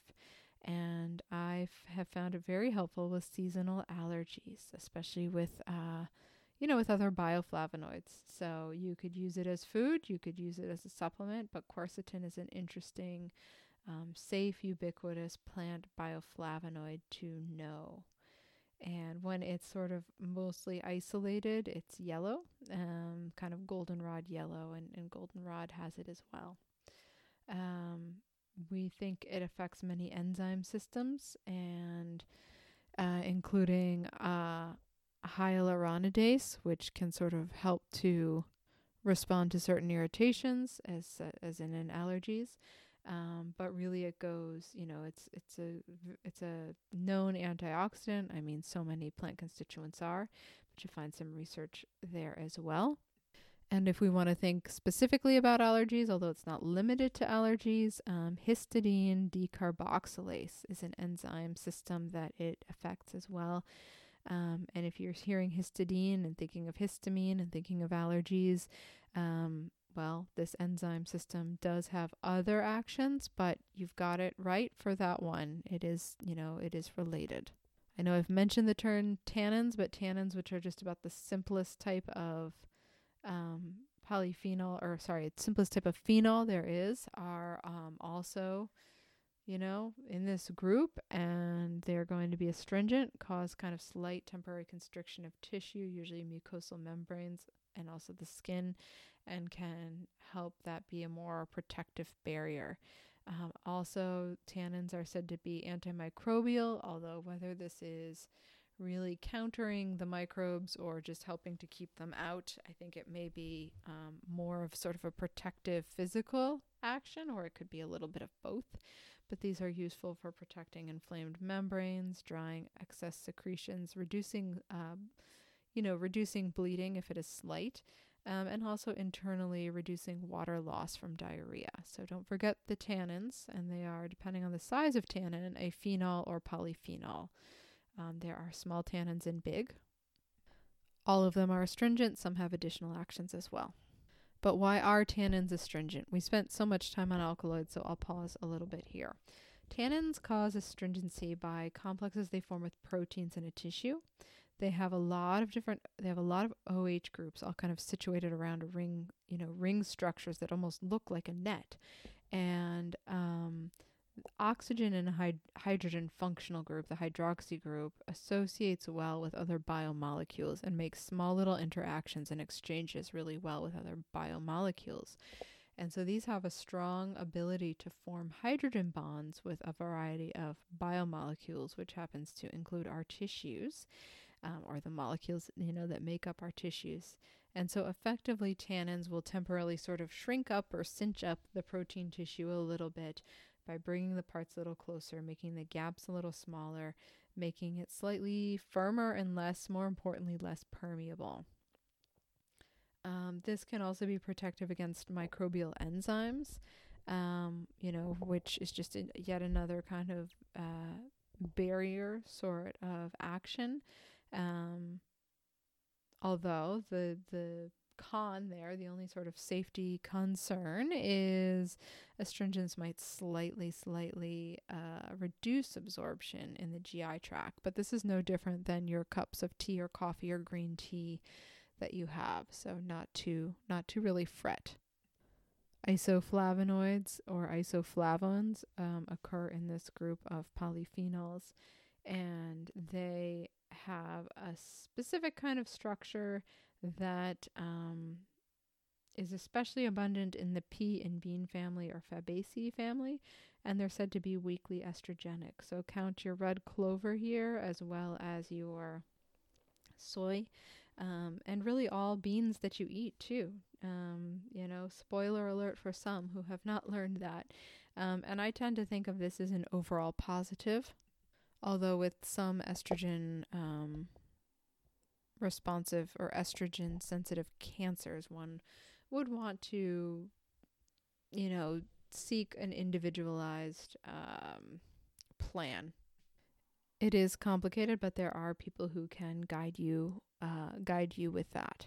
We have saponins. These are a specific group that has the backbone of cholesterol plus a little bit additional, structure, a little bit additional functional groups, and these are aliphatic. They have an affinity for both water and lipids. And in a medicinal compound in herbalism, they can have effects on hormones. Wild yam, diascorea is an example. And that is by its similarity to cholesterol and to certain hormones that are based on that cholesterol molecule. It can also include some of the plants that we consider the strongest adaptogens, like ginseng and licorice, and many other pea family adaptogenic herbs. Licorice is, Fabaceae family as well. But also saponins can have a slight irritant effect on the GI tract or other mucosal membranes. And this is not that it's toxic, but in just its aliphatic nature, where it has an affinity for lipids and water both, it also can really get in tight with and interact with our phospholipid layers and our membranes. So it can have some slight irritant effects, although sometimes that is used for advantage to increase activity, motion, absorption on those membranes. You might hear the term phytosterols as a sort of variation on this. Sterols were originally, or some time ago, believed to be specific to animals, but we have phytosterols as well in some of the higher plants. Google sterones from Google, or Commiphora, a resinous, I would characterize as Indian plant that lowers, it can slightly influence lowering blood cholesterol and triglycerides, and perhaps stimulate thyroid function as well. Okay, so now we've gotten through two big categories, the ones I wanted to spend the most time on. Now we'll get to our third category of importance, which is the terpenes. So this includes, I know I introduced all the groups early on, but this is time for terpenes. So terpenes includes gums, resins, essential oils, saponins, although we've kind of alluded to saponins in the last section too, because there's some crossover of, what kind of characteristics the different molecules have. And we could include carotenoids and lycopene, cholesterol, and some other steroid-like biomolecules. So already you're seeing a little bit of crossover between what you might call a terpene, or what some might call, what some might categorize with the bioflavonoids. So we have first to mention here is that these are defined by having an isoprene unit, which is a particular sequence or a particular chain of carbons, and shares electrons in a particular way that gives it a little bit of stability, but also a little bit of flexibility for biomolecule interactions. So we have first in the set is the monoterpenes, which are really small. And these float through the air really easily, and they make aromatic constituents that we sense and taste immediately. The mint family, the pine family, the citrus, parsley, and really anything very aromatic as well will be rich in, or will have a good top note, you might say, in monoterpenes that can immediately be sensed, and can many of them immediately subtly affect our nervous system as well. And many of these constituents are antibiotic as well. And as you move up in groups, you also have, you can follow these through like monoterpene, sesquiterpene, mono having one, sesquiterpene having 3 isoprene units. It's sort of a 1.5 of something, a diterpenoid having 4 isoprene units, and so on. But we'll step through kind of some additional categories with meaning. So one is the iridoids. And these are terpenes that are most associated with the bitter principle. So a lot of plants have bitter constituents, but this is just one reason why some of the medicinal plants that you might not count as edible have the very bitter sensation. Things like gentian and verbena or eyebright or bog bean can be counted in this, and also valerian, which you might not consider bitter, but it has some really unique aromatic sensations and qualities. These all include iridoids. So some of the iridoids have been documented to be detectable at a dilution up to 1 to 50,000, and they are known to stimulate gastric secretions, or release of gastrin specifically, and other GI secretions and bile. And so these can be very helpful for digestion, and we can use them in very small amounts as well. And they sometimes occur in plants that are not very abundant, or that have very specific habitats. So you might consider going another route to get your bitters, but you might also consider that these plants may have, these species may have survived by making bitter constituents because they, maybe didn't have a very robust habit of spreading, or a very quick reproductive cycle, or their habitat. I would say this third part is more true for the ones I'm thinking of. Their habitat is very specific and limited, like bog bean, like some of the gentians, and like eyebright, which don't grow very abundantly and have real specific habitat requirements. But anyhow, we see a specific type of terpenes, the iridoids associated with the bitter principle, can activate digestive secretions at a very extreme dilution. We have sesquiterpenes, which is kind of like 1 or 1.5 steps up from the monoterpenes. And these have to do with a lot of the allelopathic interactions between plants or between plants and fungal pheromones or fungi, hyphae or mycorrhiza. These are also associated with perhaps being some of the simpler of the phytoalexins, which signal infection or infestation to help neighbors or to help the rest of the plant have a good sort of, start some of the protective functions. And we have, you might also hear the term allomones in plant fungal interactions. Some of these are sesquiterpenes. So some of the more famous ones in sort of aromatherapy and herbalism are camazulene in chamomile, but also in yarrow and in wormwood. And these are in, a human person, anti-inflammatory and antipyretic. We have humulene in Humulus lupulus, hops, a constituent of really, many other plants and essential oils too. But we know this is going to be super bitter and super digestive stimulating and also, anti-inflammatory. And then we have zingiberine, which has a nice carminative effect.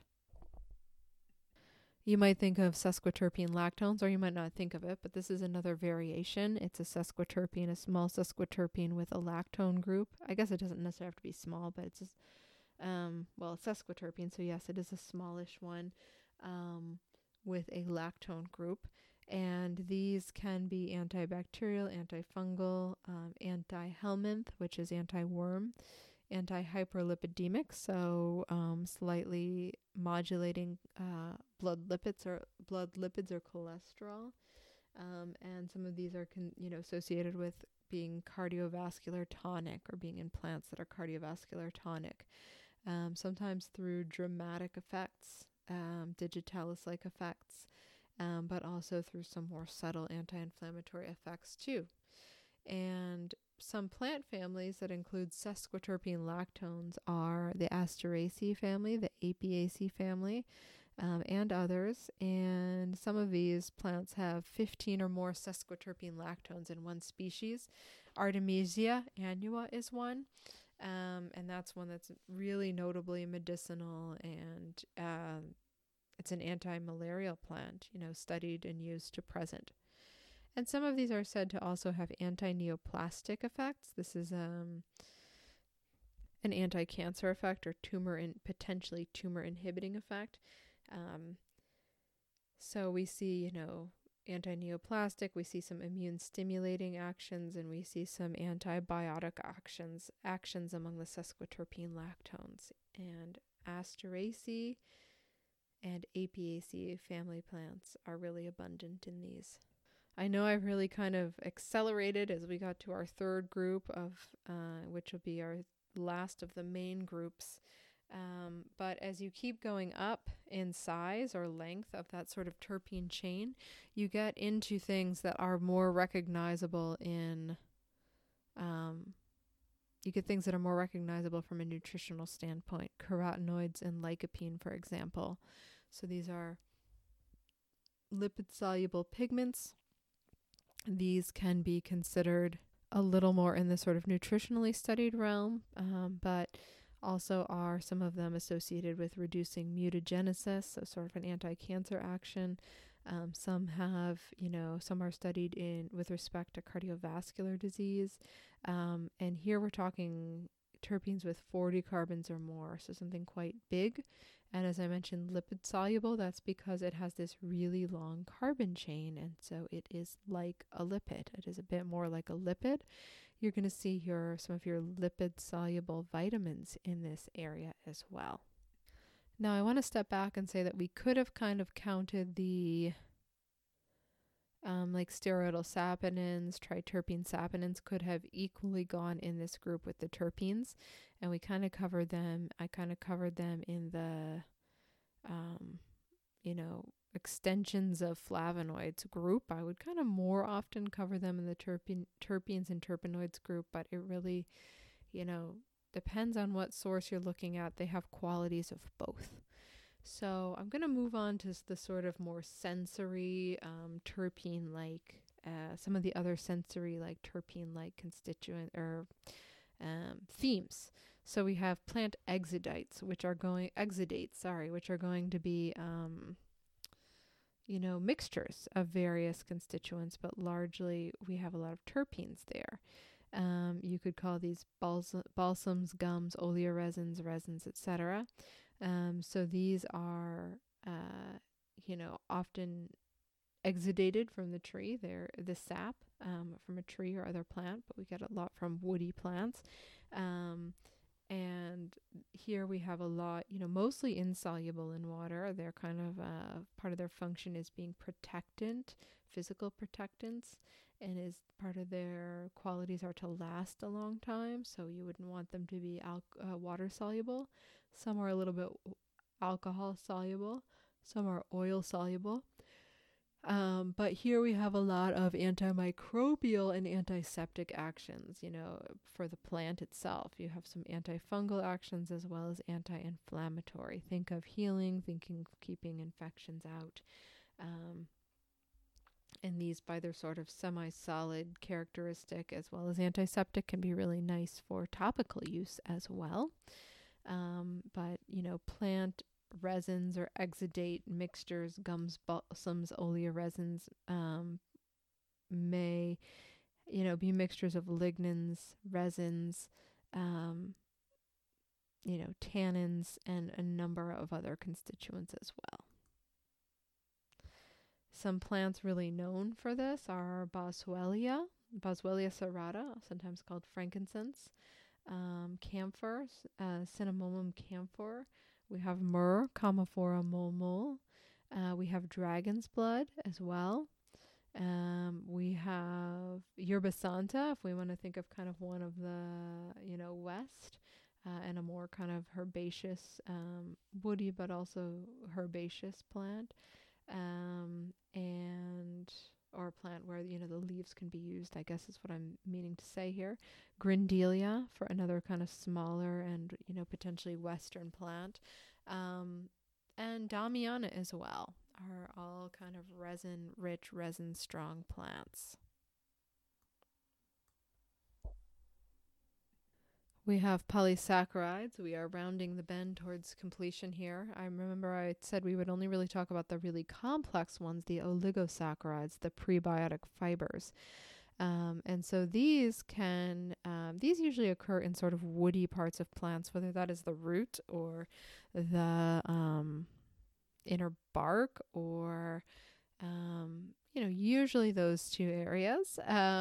Although medicinal mushrooms are really rich in polysaccharides, their fruiting bodies are, and that especially in the shelf, we think of these for the shelf fungi or polypores.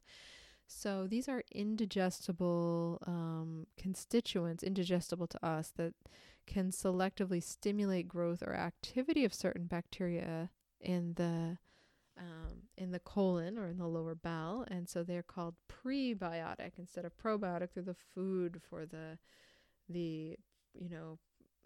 microflora that we want. And if we're looking to herbs, we have inulin in onions, leeks, garlic, bananas, Jerusalem artichoke, and Inula helenium.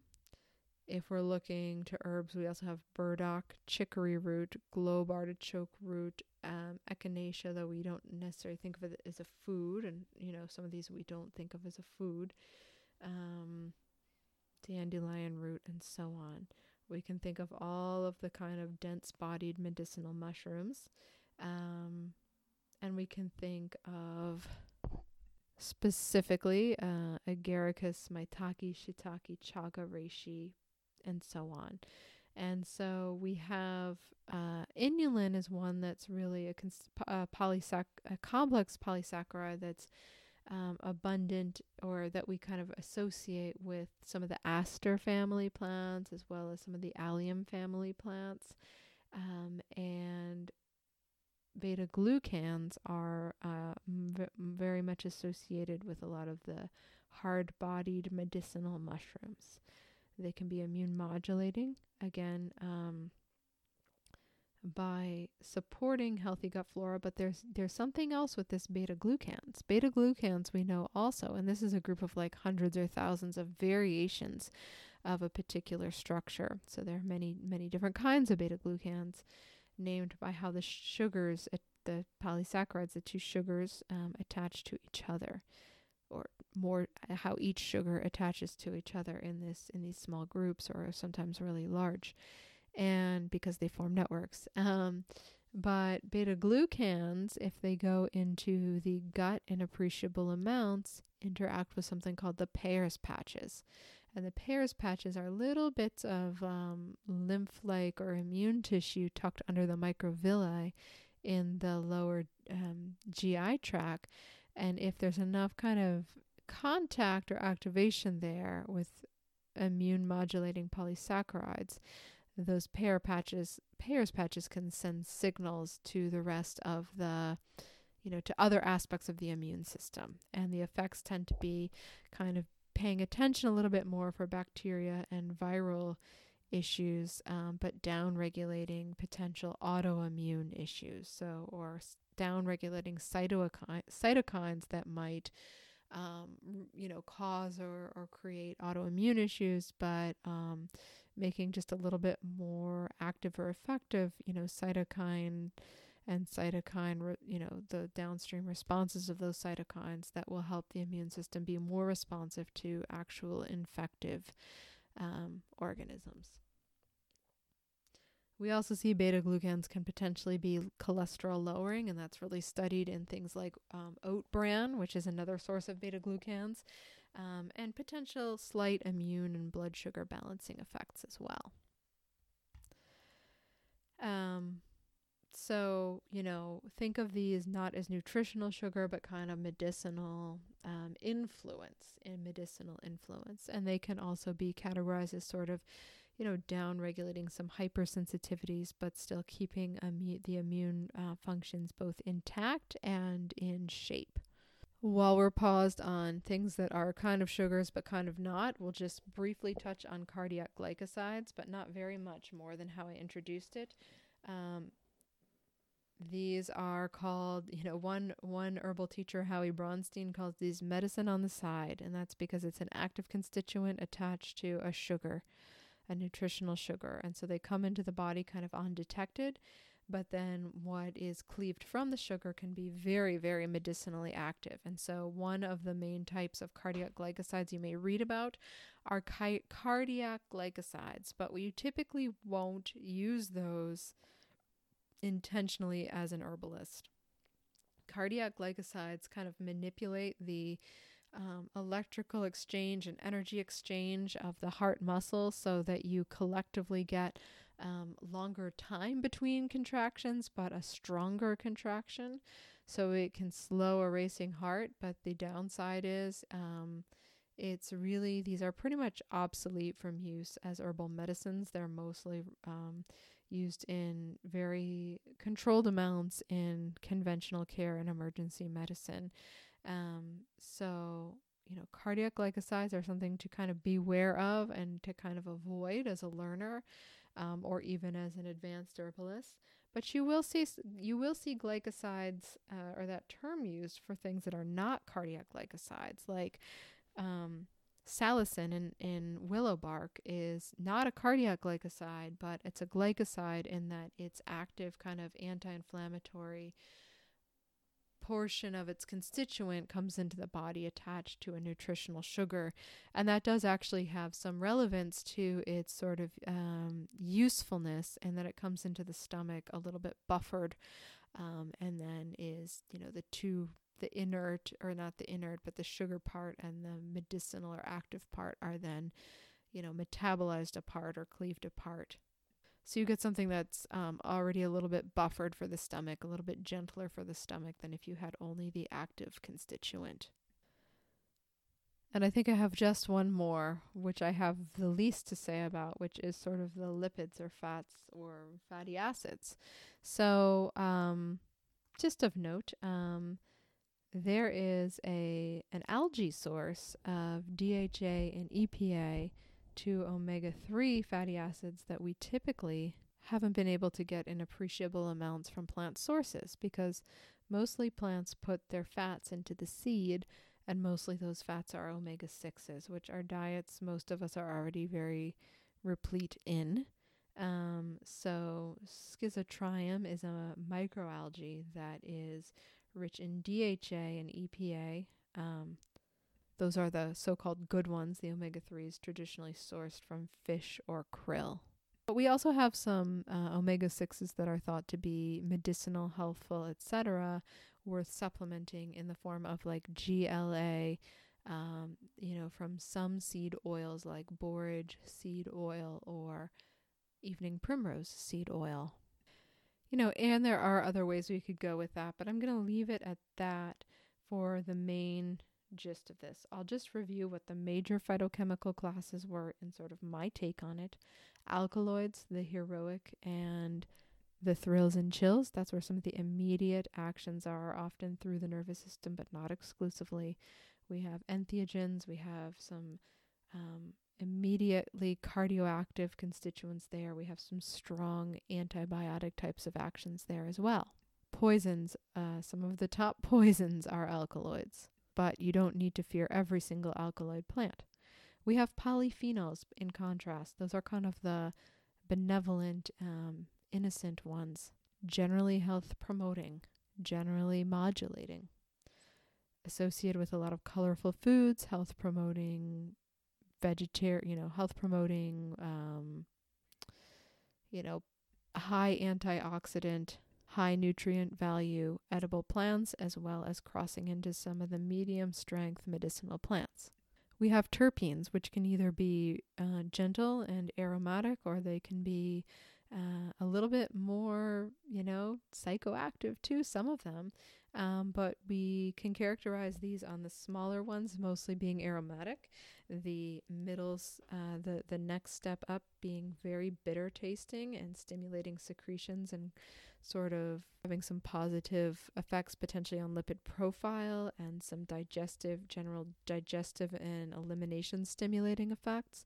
Then we reach into the like triterpenoids, saponins, which I actually described during polyphenols. It can be categorized either way. Just keeping that in mind when you hear triterpenoids, that is a terpene as well.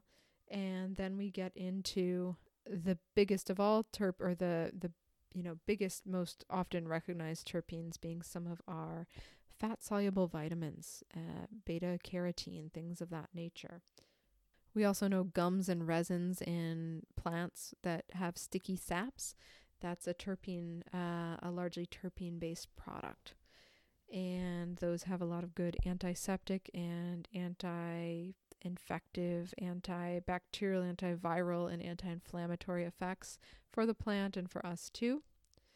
We have carbohydrates, which are more interesting if we say complex polysaccharides, and we focused on inulin in roots of some Asteraceae family plants, and we focused on beta-glucans in almost all, and really in all the edible mushrooms. And then we talked briefly about glycosides, medicine on the side. You're not going to play around with cardiac glycosides. And we also have some glycosides that are not cardioactive per se. We mentioned a couple key interesting lipids or fatty acids, to be more accurate. Some that are made in a microalgae that produce omega-3, which is unusual. In plant fats, we usually have more omega-6s in the way of the seed. And we talked about GLA in some specific plant sources, which is really an omega-6, but it's one we're still interested in. And you might think of borage seed oil or evening primrose seed oil. And those are generally, considered anti-inflammatory by balancing fatty acids away from a kind of arachidonic acid pathway. I didn't even say that. But that's part of it, and also sometimes have some hormonal modulating effects. The parts I don't cover in this, but I'll mention so you feel a little bit more complete, are minerals, which many plants or all plants have, but minerals in medicinal herbs are going to be somewhat interchangeable in your thinking with those, with minerals as you learn it in nutrition. And that's not to say the forms are going to be exactly the same or the absorption is going to be exactly the same or delivery, but it's a little bit less perhaps new to people if you've had a little nutrition or if you're thinking about your dietary minerals. And then we have enzymes, which I'm not even going to try to touch because enzyme can mean many, many different things. Although you may think of like papain from papaya as a digestive enzyme, for example. So there, I guess we included one enzyme as well. Or bromelain in pineapple and many fruits as well, at least among the bromeliads, let's say, and some tropical fruits. Okay, well, that's it, herbalist. You've all been very patient and attentive. I hope you're multitasking. I usually do when I listen and learn. And I believe I'll have some other specific phytochemistry talks because I actually have a really big, big project in this area that I am plugging away at when I'm not doing other medicinal plants work. Okay, thanks, herbalists.